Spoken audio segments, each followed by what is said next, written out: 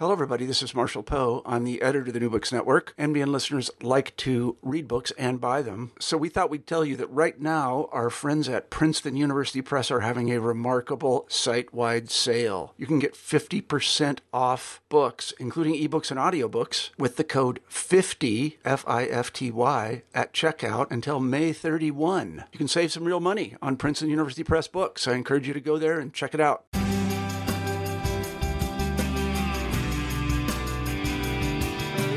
Welcome to New Books in Sociology, a channel on the New Books Network podcast. I'm Sarah Patterson, and today I'm speaking with Gary Adler about his new book, Empathy Beyond U.S. Borders, The Challenges of Transnational Civic Engagement. Welcome to the show, Gary. Thanks. Can you start off by telling us a little bit about yourself? Absolutely. I've been at Penn State. I'm just entering my fifth year here in the sociology and criminology department. But the book goes back to where I did my training. I got my PhD at the University of Arizona. It was something, a little bit of a second career for me, which is important only in the sense that the topic that I ended up writing on for my dissertation, and that became this book, was something I was a little familiar with before.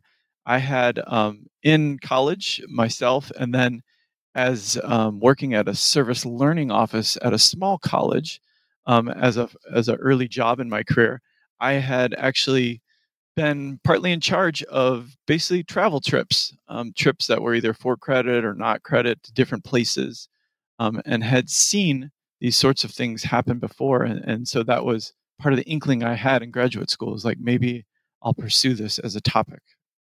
So can you start us off by setting the stage and sort of giving us some quick background on the concepts and ideas explored in your book? So for instance, you start off with a Bruce Springsteen concert, right, where he asks if you're ready to be transformed. So what do you mean by transformation and these other kind of ideas that you bring up throughout the book? Yeah, so that was really late in the process that I came to that as the way to open my book.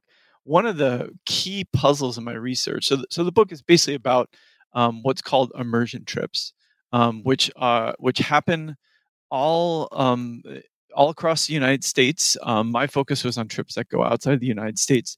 These sorts of trips are wildly popular amongst universities, amongst churches, synagogues, mosques, amongst seminaries, you name it. If there's a civic institution that's about kind of forming or educating people, they probably offer a trip like this. So I dove into a site in Arizona, which we'll talk a little bit more about.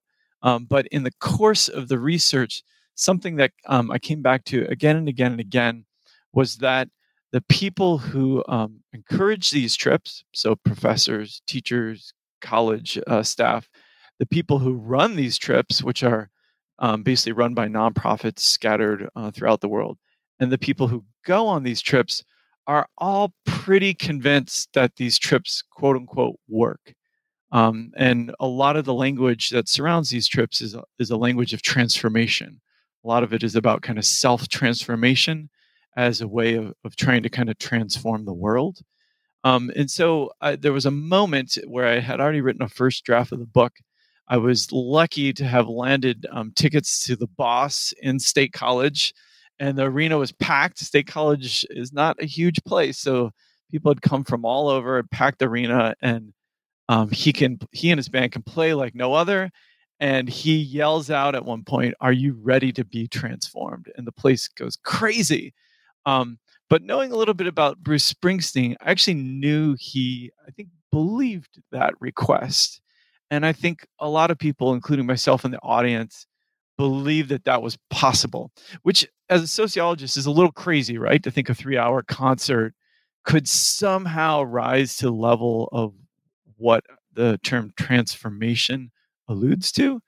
But it struck me that my book, the research I had been doing, was on a similar question of how can something transform people and how does it transform people? Yeah. So some of the listeners will be interested in the methodology of your book. So I was hoping you could briefly introduce us to Border Links and how the general methodology of your book works. Yeah, sure. So the organization I landed on studying was partly out of convenience, but then I found out later was actually a wonderful choice. So the organization I was with, I traveled with, and the travelers that I looked at was a group called Borderlinks. They're still in existence today. And a matter of fact, they've actually been in existence since the late 1980s. They're located in Tucson, Arizona. And what they are and what I call them in the book is that they're an immersion travel broker. What this means is they're an organization that basically hosts people to come into the Southern Arizona community and to learn about life on the U.S.-Mexico border, and in particular, when I was studying them, to learn about undocumented immigration, what causes it, what sorts of public policies might be connected to it, and why immigrants or the immigrants experience themselves. What was fascinating about the organization was it actually provided kind of a perfect theoretical test of what a lot of supporters of immersion travel uh, encourage as the quote unquote correct way to actually do immersion travel. As you can imagine, this is a field that has a fair amount of controversy attached to it because there are forms of immersion travel like short term mission travel that, in some people's minds, are about kind of paternal relations and going to try and change or convert people overseas. Now, the reality is that very few trips ever do something like that, even those trips that are organized by evangelical organizations ever actually do anything like that. That's a story for another day.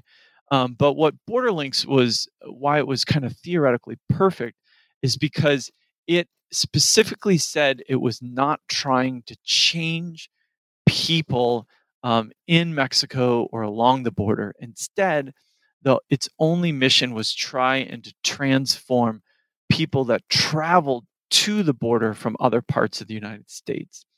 And the way it did this is it overtly tried to exclude kind of charitable or paternalistic relationships. So travelers coming to Borderlinks were really there to learn from the experience and from talking with people they met. They weren't there to go and do service projects or help build an orphanage or anything like that that some listeners might be familiar with. The other reason why it was, or two other reasons why it was theoretically great. First, it had a long binational history. So it came out of the sanctuary movement. We hear a lot about sanctuary today in the news, sanctuary cities and things like that. But a lot of that language roots to the 1980s when groups along the U.S.-Mexico border, specifically mostly religious groups, were trying to take care of Central American immigrants who were fleeing various versions of dirty wars in Central America. And so Borderlinks is really the only organization left from that period. The sanctuary movement was more or less successful in raising the plight of Central Americans and getting some refugee status. And then a lot of the activists and organizations kind of closed.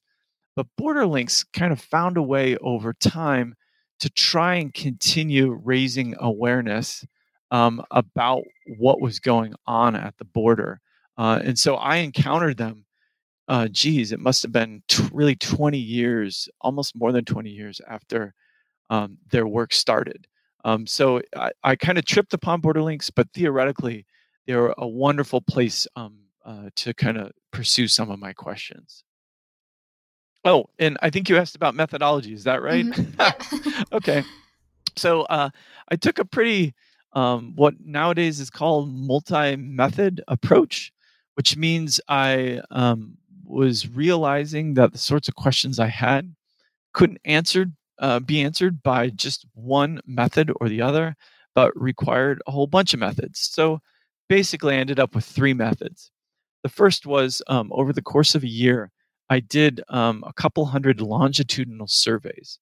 So these are surveys that would be done with travelers before they came to Borderlinks.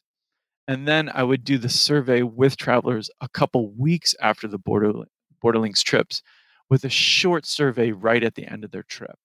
The idea was to try and track whether there were changes in travelers and things like their feelings about immigration and immigrants, their ideas about the causes of immigration and immigration policy, and then their actions or behaviors around the topics they had learned.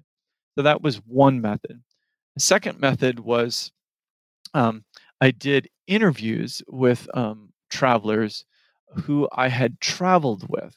So my third method was ethnography. I sampled 6 different groups from different types of organizations, either churches, what I call secular colleges, or religious colleges, or seminaries. So 4 different types of organizations, actually. And then I traveled with these travelers for the whole time they were on a Borderlinks trip. I showed up at the airport. I said hi. I traveled with them in the vans. I slept in the same spaces they were with, and then I said goodbye to them at the airport. So I have this really kind of rich ethnographic information about what immersion travel looks like. And then I interviewed all of these people, or almost all of these people, about 6 months after their trip to get a sense of what the trip still meant to them and how their life may or may not have changed since the trip. So then you move into breaking down what you learned in relation to education and action, and specifically around the pedagogy of Borderlinks. So can you tell us more about that? Yeah, absolutely. So one thing I should kind of set up about the book and the research that will to help to make sense of Borderlinks' approach is that I begin the book by trying to make sense of why the heck churches, synagogues, seminaries, universities spend so much time and effort sending people far away from their homes to learn about something. It's a little kind of paradoxical that they do this because all these organizations have lots of ways they can inform people, say through books or documentaries, what have you. They don't have to send people abroad. And what I realized is that sometime in the early 1990s, right around the fall of the Soviet Union, in this kind of upswelling of talk about kind of civil society and civic engagement, was also a moment where the travel infrastructure of the globe really matured, and it became possible to send people to all sorts of places to kind of quote unquote learn on their own. And so the book is really set up to think about what's so different or so great about learning firsthand versus learning secondhand. So is all the investment ideological and economic in sending people into experience, is it kind of worth it, or should we encourage this sort of awareness raising to stop? For hundreds of years in Western history, it was just elite people that got to travel and kind of see with their own eyes. But now, at least in the United States, it's lots of people that can do this. So at Borderlinks, they had a very particular way that they wanted to accomplish this. They linked together ideas from liberation theology, which is a movement that arose in Central and South America in the 1960s that tried to incorporate some critical social analysis, some of it Marxist inspired, into understandings of the political and economic lives of poor people throughout Central and South America. At about the same time, there was a transformation in formal educational methods in South America, especially led by Paulo Freire, well known through his famous book, Pedagogy of the Oppressed. And so what Borderlinks had done coming out of the 1980s is they had to try to hang on to these very particular ideals about what education is and how education could lead to action. And they promoted the idea that education needed to be about self-discovery, that it needed to occur through direct engagement, and that it needed to happen through dialogue within yourself, with other people in your community, and then with other people that might have truth to share that you don't know about. And their pedagogy was that if you went through a process of informal education like that, then how could you not but be moved into acting on that new knowledge, but also that new moral responsibility? So they have a pretty coherent and often articulated vision of kind of education for social responsibility, and they were convinced, as were people in various movements like liberation theology and the sanctuary movement. They were convinced, especially, that if you could take elite or removed people and bring them into context where they're exposed to social injustice and obvious social suffering, they thought that could have a profound effect on people and transform, kind of, if you will, regular middle Americans towards actually caring about and doing something on behalf of the issues they were focused on. So this sort of ties back to the methodology question, but the time when you are doing your research is kind of an interesting time just in general. So you mentioned that while you're studying this group, the issues they tackle become more complex. So what kind of changes did you see, and how did that play into what you found? Yeah, so right as I moved to Arizona in the mid 2000s was the beginning of evidence and awareness that the United States border policy was having what seemed like unintended effects, but actually might have been intended effects. And let me say something else about that. In the 1990s were the beginning of kind of the militarization of small sections of the border, like in El Paso and San Diego, where you have, for example, the border wall get longer and get higher, and you start to have much more intensive patrolling, lights, aerial reconnaissance, sensors on the ground, things like this, to really try and provide physical disincentive from people crossing the border, which, of course, um, the border crossings had happened in large numbers for long stretches of the U.S. history. It wasn't really until the 1950s that there began to be controls to try and stop border crossing between the United States and Mexico in particular. So by the mid 2000s, these intensive militarization of the border had, at least in southern Arizona, basically made it impossible to cross in populated areas and to quickly be able to connect with resources that would basically keep people alive. So by the mid 2000s, dead bodies are showing up with regularity in what's known as the Sonoran Desert. That's the desert region that of southern and southeastern Arizona, abutting into Mexico. And in Tucson at that time, in reaction to that, you have kind of a reconstitution of an activist community that had been dormant for maybe about 15, 20 years since the end of the sanctuary movement. And you have a huge amount of not only awareness raising about people dying in the desert, but you now start to have activist groups that are going out into the desert to leave water for people who are crossing, or to try and aid people who are in medical distress as they are crossing. And this leads to all sorts of still continuing court cases about humanitarian aid and about whether those policies, whether the deaths that they were causing to happen were unintended, or really whether they were intended because it was a way to really ratchet up the cost of immigration and try and stop it from happening.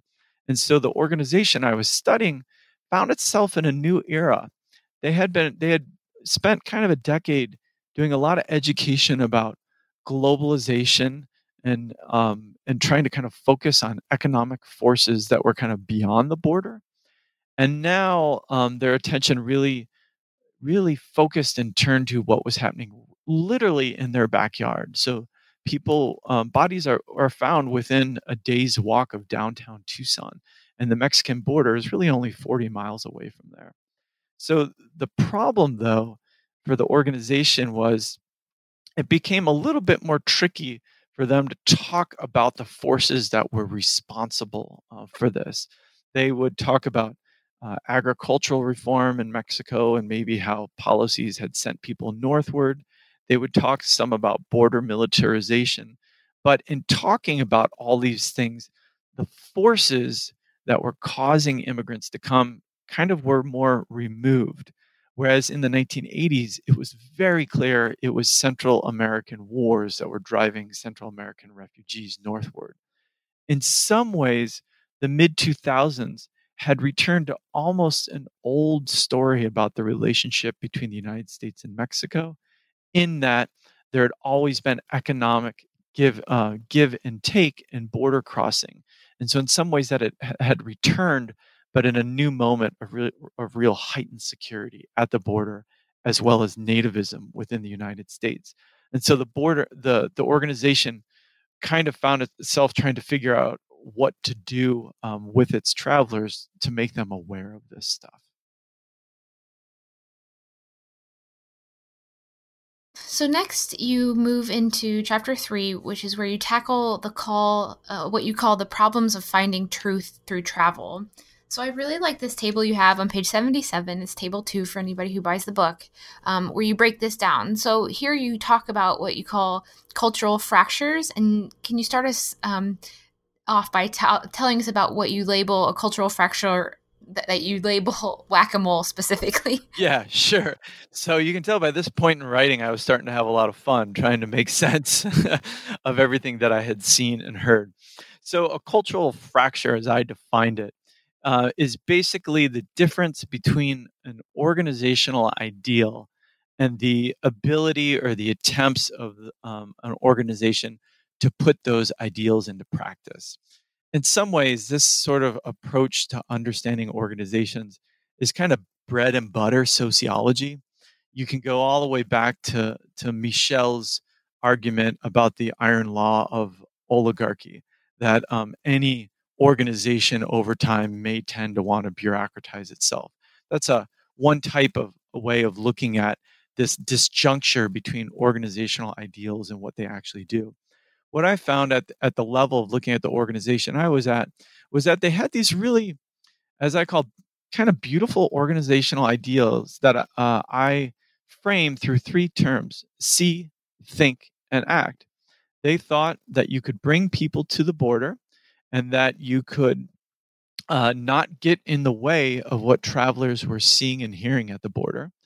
They thought that if you allowed people to dialogue with other people at the border, they would start to think new things. Travelers would think new things, and eventually they would want to act and do something about those things.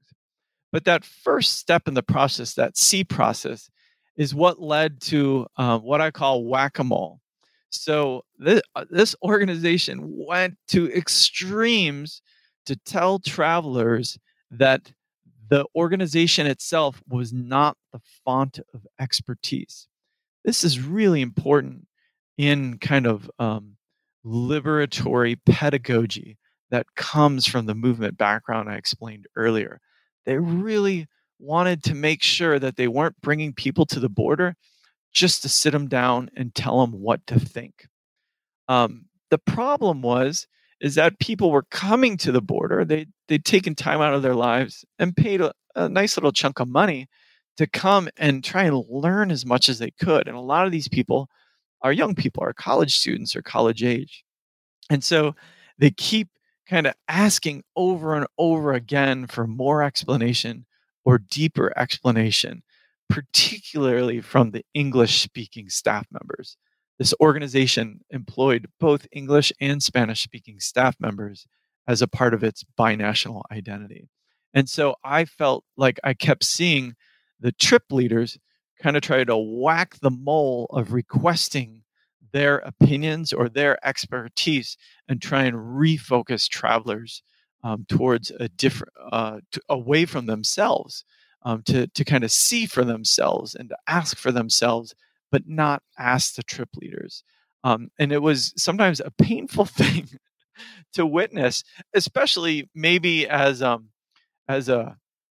budding college professor who felt like I had lots of not just opinions, but lots of knowledge about the US Mexico border and about what travelers were seeing. And so it was sometimes difficult to see these trip leaders that were employed by the organization keep saying, no, I'm not going to give you my opinion, or no, I'm not going to tell you the story here. I want you to discover it for yourself. Yeah. So then the next cultural fracture is what around the issue of being real people or authenticity. So I was hoping you could explain more about what you meant by testimonial economy. Yeah, sure. So what many kind of democratic educators and kind of liberation oriented educators what they talk about wanting to do is to connect people together into dialogue with each other. And part of the idea, which is a fascinating democratic idea, is that if you can actually encounter and talk to people who have a radically different experience of your own, that you might be able to learn from those people and change your thinking. So, in this case, travelers to maybe hear from migrants or hear from people who live in poor communities on the border to actually take in what they say and kind of change their thinking. The problem, as I lay out in the book, is that an organization like Borderlinks, they're not just doing this one time for one group of students that come from one university for 1 week. Borderlinks has been doing this for years, again and again and again, week after week. And this is true for almost any civil society organization that hosts people from a developed world country to travel to a developing world country. In the background, there's this huge amount of organizational work that goes on to try and recreate this dialogue experience again and again. But to do this, I note that the organization basically kind of ends up creating a testimonial economy, which is basically a structure of people that it can go to again and again to engage in these sorts of dialogues with travelers that just come for 1 week at a time. It's really hard for an organization to do this again and again. If you just think about it practically, it's basically the organization asking people to give up their time and energy to tell their story over and over again, which is kind of exhausting, right? And so what happens is they end up talking oftentimes to people who are not the idealized perfect people to share their experience. So they turn to maybe a clergy member, or maybe a labor union organizer, or maybe the director of a soup kitchen in the Tucson area that serves migrants. And so they kind of move towards different voices who end up spending a lot of times with the travelers. And not only that, but this organization is so kind of process oriented that they want travelers to hear, quote, both sides of the story. So the organization, they would call the Border Patrol, or they would call the customs office, or they would call the local attorney's office, and they would ask those offices to come and talk with the travelers and basically give other viewpoints about what's happening at the border. When they did this, though, it was often the case that these speakers had really eloquent, powerful arguments that were given in a different voice than the kind of first person testimonies that migrants or people living along the border might give. And so, in some ways, these folks, though they were important for giving information to travelers, they could somewhat easily sway or eloquently sway the viewpoint, a certain viewpoint of the border for these travelers. Yeah. So the last cultural fracture you speak about is what you call the heart knowledge processor. So can you explain that more?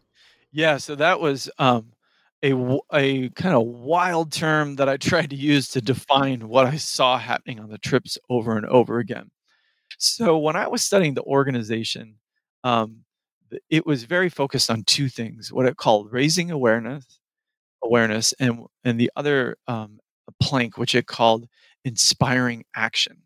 What I noticed through traveling with groups, though, is that the organization was pretty vague on what it meant by action and what action would look like for travelers when they got back home.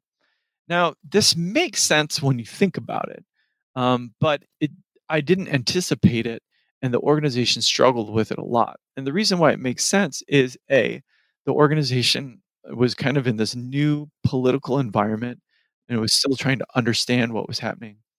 B, the organization really always wanted to be careful to not look too political, because if it did so, it might not get the same travelers coming, and it thought, partly incorrectly, that it might lose its nonprofit status if it advocated too clearly. And then finally, the organization, they had travelers from all over the country on any given week. And so they often didn't know the local context that travelers were going back to. So what ended up happening is, instead of telling people what to do, the organization spent a lot of time trying to get people to feel what people think they should do. And they had a number of activities where they kept over and over again coming back to the language of the heart. And they would say, don't get lost in your head. Don't be overwhelmed by the facts and the arguments, but go to what you feel and try to find what you're being called to, or what you feel responsible for given the limits of your life. And this often, I felt, kind of released some of the pressure too easily on travelers, almost gave travelers kind of a way out from asking more difficult questions of what their own political power was and what they could do in terms of advocacy when they got back home. And my hunch in the research was that this focus on the heart and processing the heart actually had the potential to turn the trip into too much of a kind of experience that was powerful and not tie enough to what should be the responsibility coming out of this experience. And I see this even in my own work when I see people students go on alternative spring breaks. You talk to them and they say, you know what, it was so powerful. And I'm coming back to share the story or to share the feelings I had. And I always think that that's a powerful part of these trips, but it's not the only part. And my hope in writing the book was to encourage people who like these trips to think more concretely about how they might help travelers be directed into what they could do in terms of advocacy. So then in the second part of the book, and you sort of alluded to this with what you were just talking about, that you move on to what exactly these immersion travelers experience. Yep. So the first thing is what exactly are these people doing all day? Yeah, so that's a cheeky chapter title. It says what immersion travelers feel all day, which is a play off of the old children's book by Richard Scarry, What Do People Do All Day? That's where that came from. And what was fun about writing these chapters was in my research, I mentioned that I had a form that travelers filled out right at the end of their trip. And the form was preloaded with the list of activities, the roster of activities that they were going to do from the week. And most of these activities kind of recurred for each group.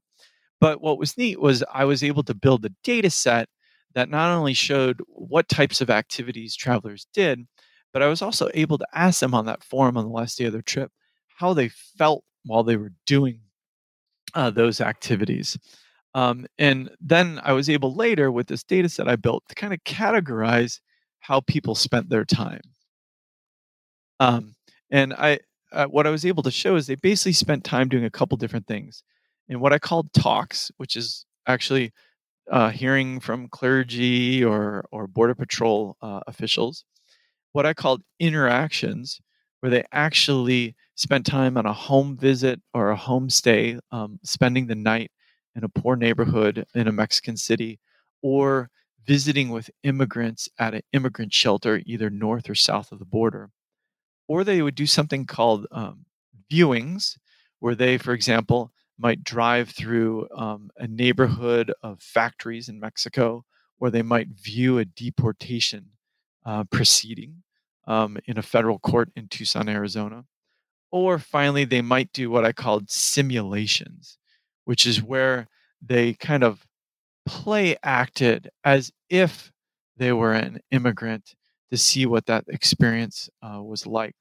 And that chapter of the book spends a lot of time focusing on which out of all of these things actually seem to make travelers feel different in terms of sorrow or in terms of anger.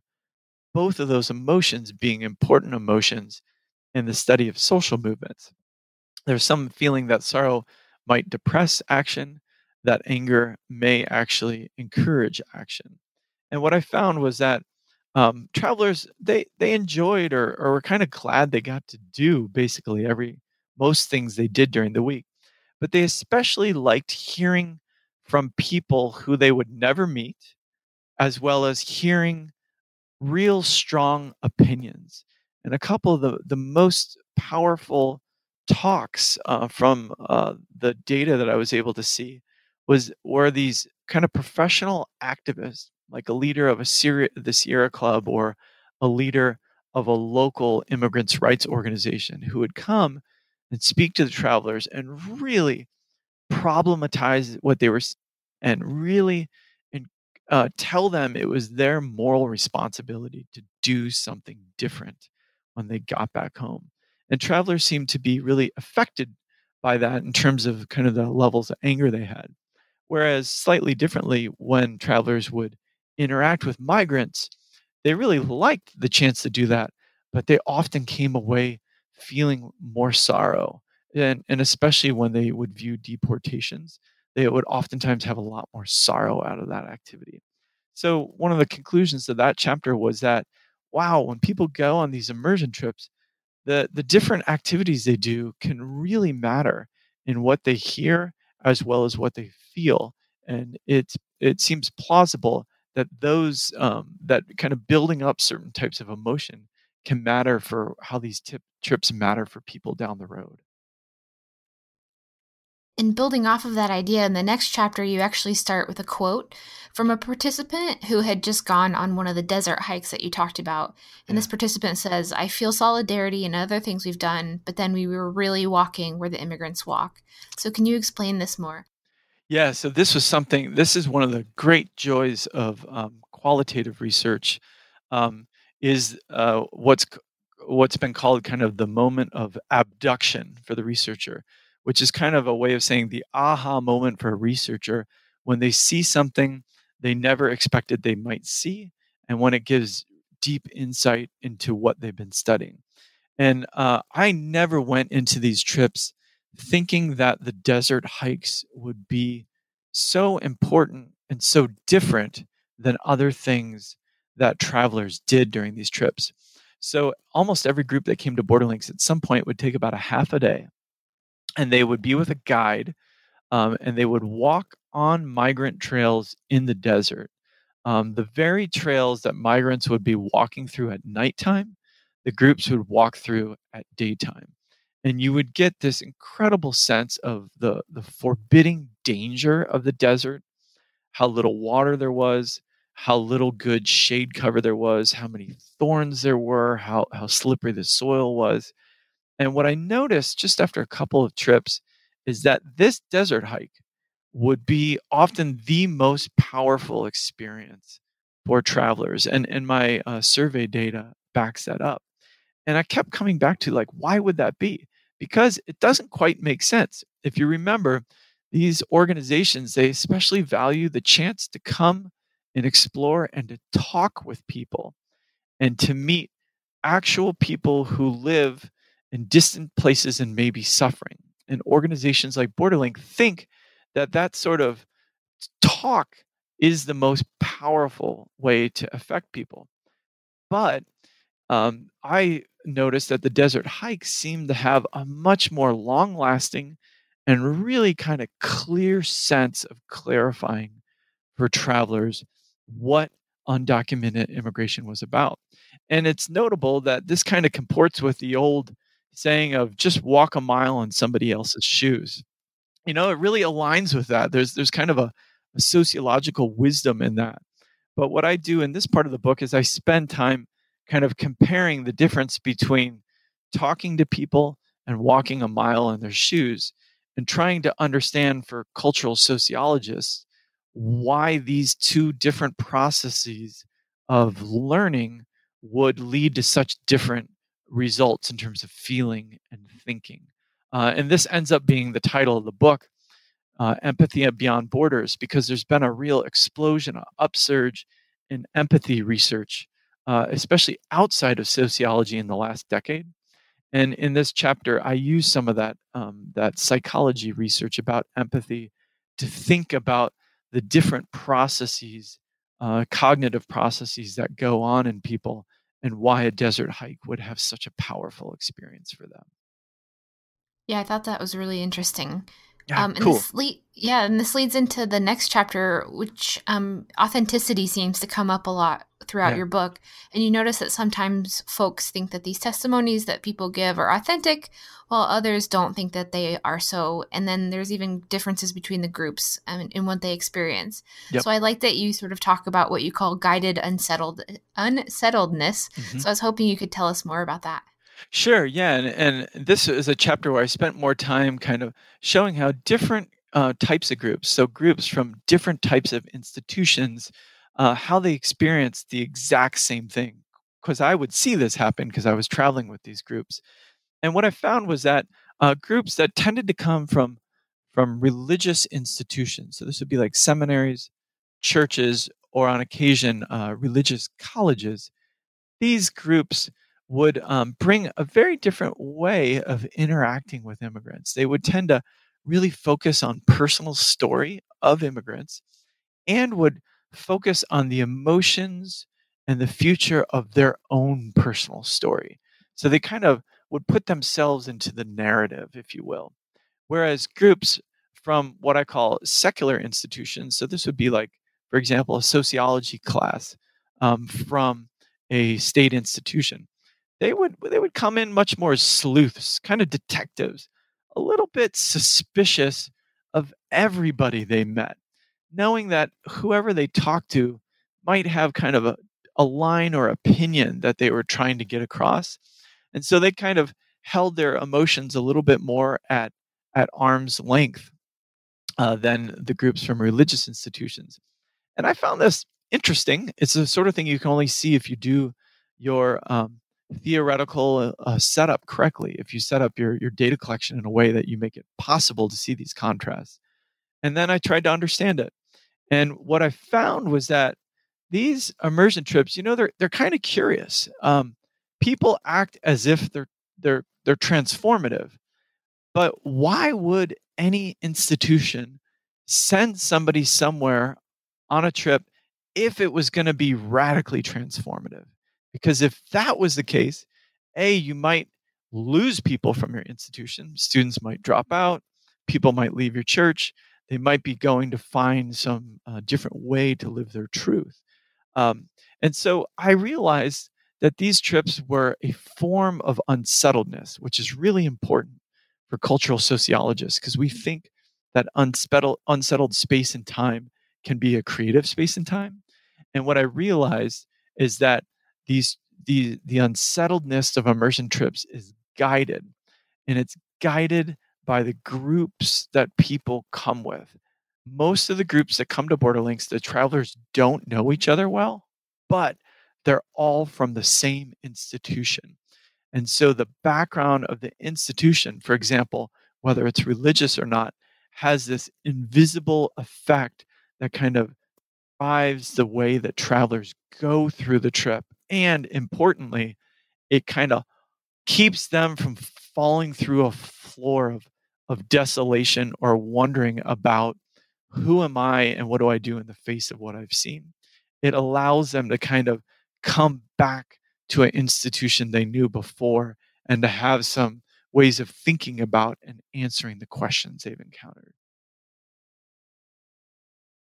Yeah. So you interview people after they've gone home. So what do you find after they go home? What I find is that everybody reports something happened to them. So this is this is like great for people that support these trips. For a social scientist, you raise your eyebrow, right? You're like, wait a second, there's got to be some variation on the dependent variable here, right? So basically, what I find is that there are lots of ways that trips, especially the trips I study, might affect people. But what you have to do very quickly is you have to pay attention to what stage of life travelers are in. You have to pay attention to whether they knew anything about kind of immigration politics before they came. And finally, you have to pay attention to the type of group leader that went with them on their trip.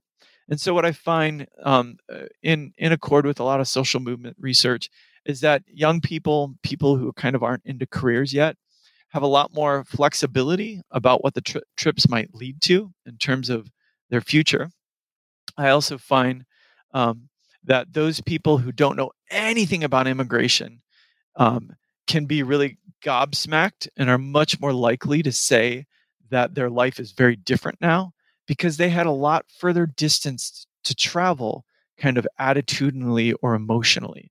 And so their experience is one of much more kind of radical transformation.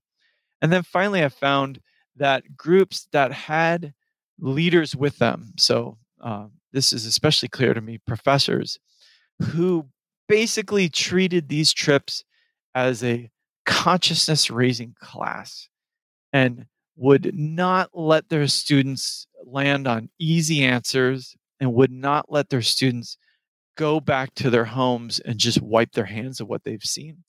I find that people that traveled with leaders like that were much more likely to really still be puzzling and worrying about the moral implications of the trip long after the trip than people who traveled with leaders that didn't do that sort of kind of ideological work in the moment of the trip. So I'm hopeful about what I saw, and I think I've tracked some change. It's not the perfect research designed to do that. I didn't have a control group despite trying to have one, but I think I found some good evidence that these trips focused people more on immigrants, made them more emotionally attuned to immigrants, made them see the kind of political realities more, and made them more willing to attune like their news and their consumption towards topic of immigration, which, lo and behold, years after I did this research, is still a central topic in American political life. So you end your book on the possibilities and problems of immersion travel. So what were your main takeaways? Yeah, so my main takeaways was that immersion travel is not going anywhere. It's not going to stop, partly because of a globalized world, but also partly because of the idealization of global citizenship and terms like that. You see that even in the institution I teach in now, where there are these values of global engagement. Not a lot of questions asked about what that means, and I had some suspicion about kind of global consumption that happens through travel all over the place. But immersion travel is not going away, and since it's not going away, what I wanted to use this chapter to do was to think about how best might it be done. And I think that there needs, I have a couple of takeaways. One, I think there needs to be a lot more awareness by organizations that send travelers that the organizations that support travelers when they're traveling, like Borderlinks, do an insane amount of background work that travelers are almost never aware of. For example, the homestays that Borderlinks set up for their travelers, those homestays happen because the organization pays families to host people. When travelers found this out by accident, they were oftentimes really repelled by that because it seemed to kind of commodify this personal relationship they thought they were having with these families. But if you just think about the families that do homestays, they're always looking for sources of income and they're opening their lives to people. Shouldn't that be something that should be supported and visibly and publicly thanked? So I encourage more kind of public awareness within these travel groups of what it actually takes to pull immersion travel off. Secondly, I encourage more of a reality check about how interactions happen between people who might be powerless, like undocumented immigrants, and travelers who come in and want to listen. I think these trips could do a better job of making those interactions work and making travelers come away from interactions with a much more coherent idea about the realities of the lives of people who live in these situations. At the same time, I also think that groups could give more thought to embracing simulation. If simulation works, then at one level there might even be immersion travel that doesn't need to happen. And I witness simulation occurring in all sorts of environments now.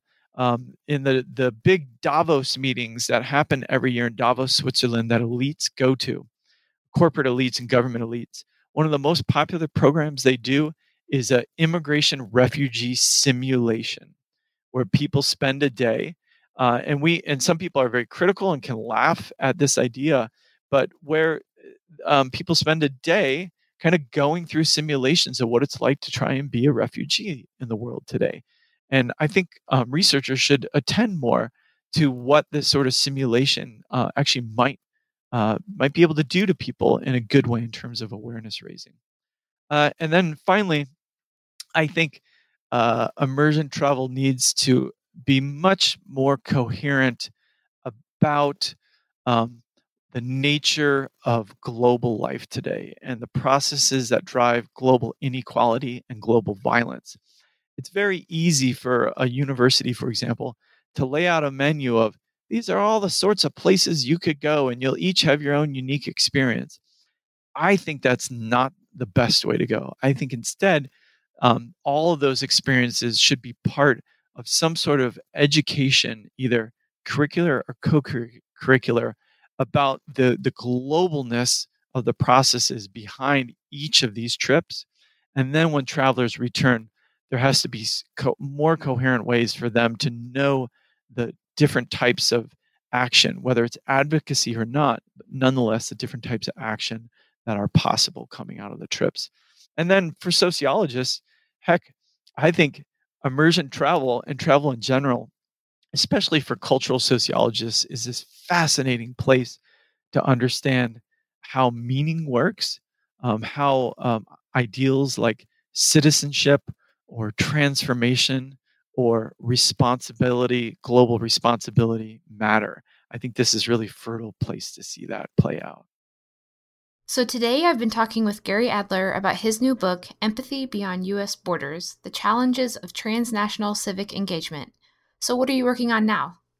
I'm not working on the book anymore, which is great. I'm promoting it and still thinking a little bit about empathy, but I've shifted somewhat, which I don't think it's a huge shift, but it might sound like it. I'm basically studying how church-state interactions happen on the local level in the United States. So it's still a topic that is about religious organizations, and it's still about how things kind of happen on the ground and how meanings work. But it's, of course, slightly different than the venue of immersion travel. One way to think of my new research is I want to understand the phenomenon of Kim Davis. She was that county clerk that got a lot of news coverage a couple of years ago. I want to understand what happens in all the other localities in the United States, not the Kim Davises, where there are these big symbolic and kind of advocacy actions against government doing certain duties. I want to know how those conflicts get avoided and how they're kind of prevented before they become conflicts, and what sort of negotiations happen between public officials and religious groups on the ground. So that's my new project. Cool. Sounds really interesting. So thanks again for being with us today, Gary. Thanks a ton, Sarah. I really enjoyed it. I know I've probably talked more than I should have, but I really appreciate the opportunity to speak about my research, and hopefully some people will find it useful. Great. Thanks again. Yeah. Bye-bye.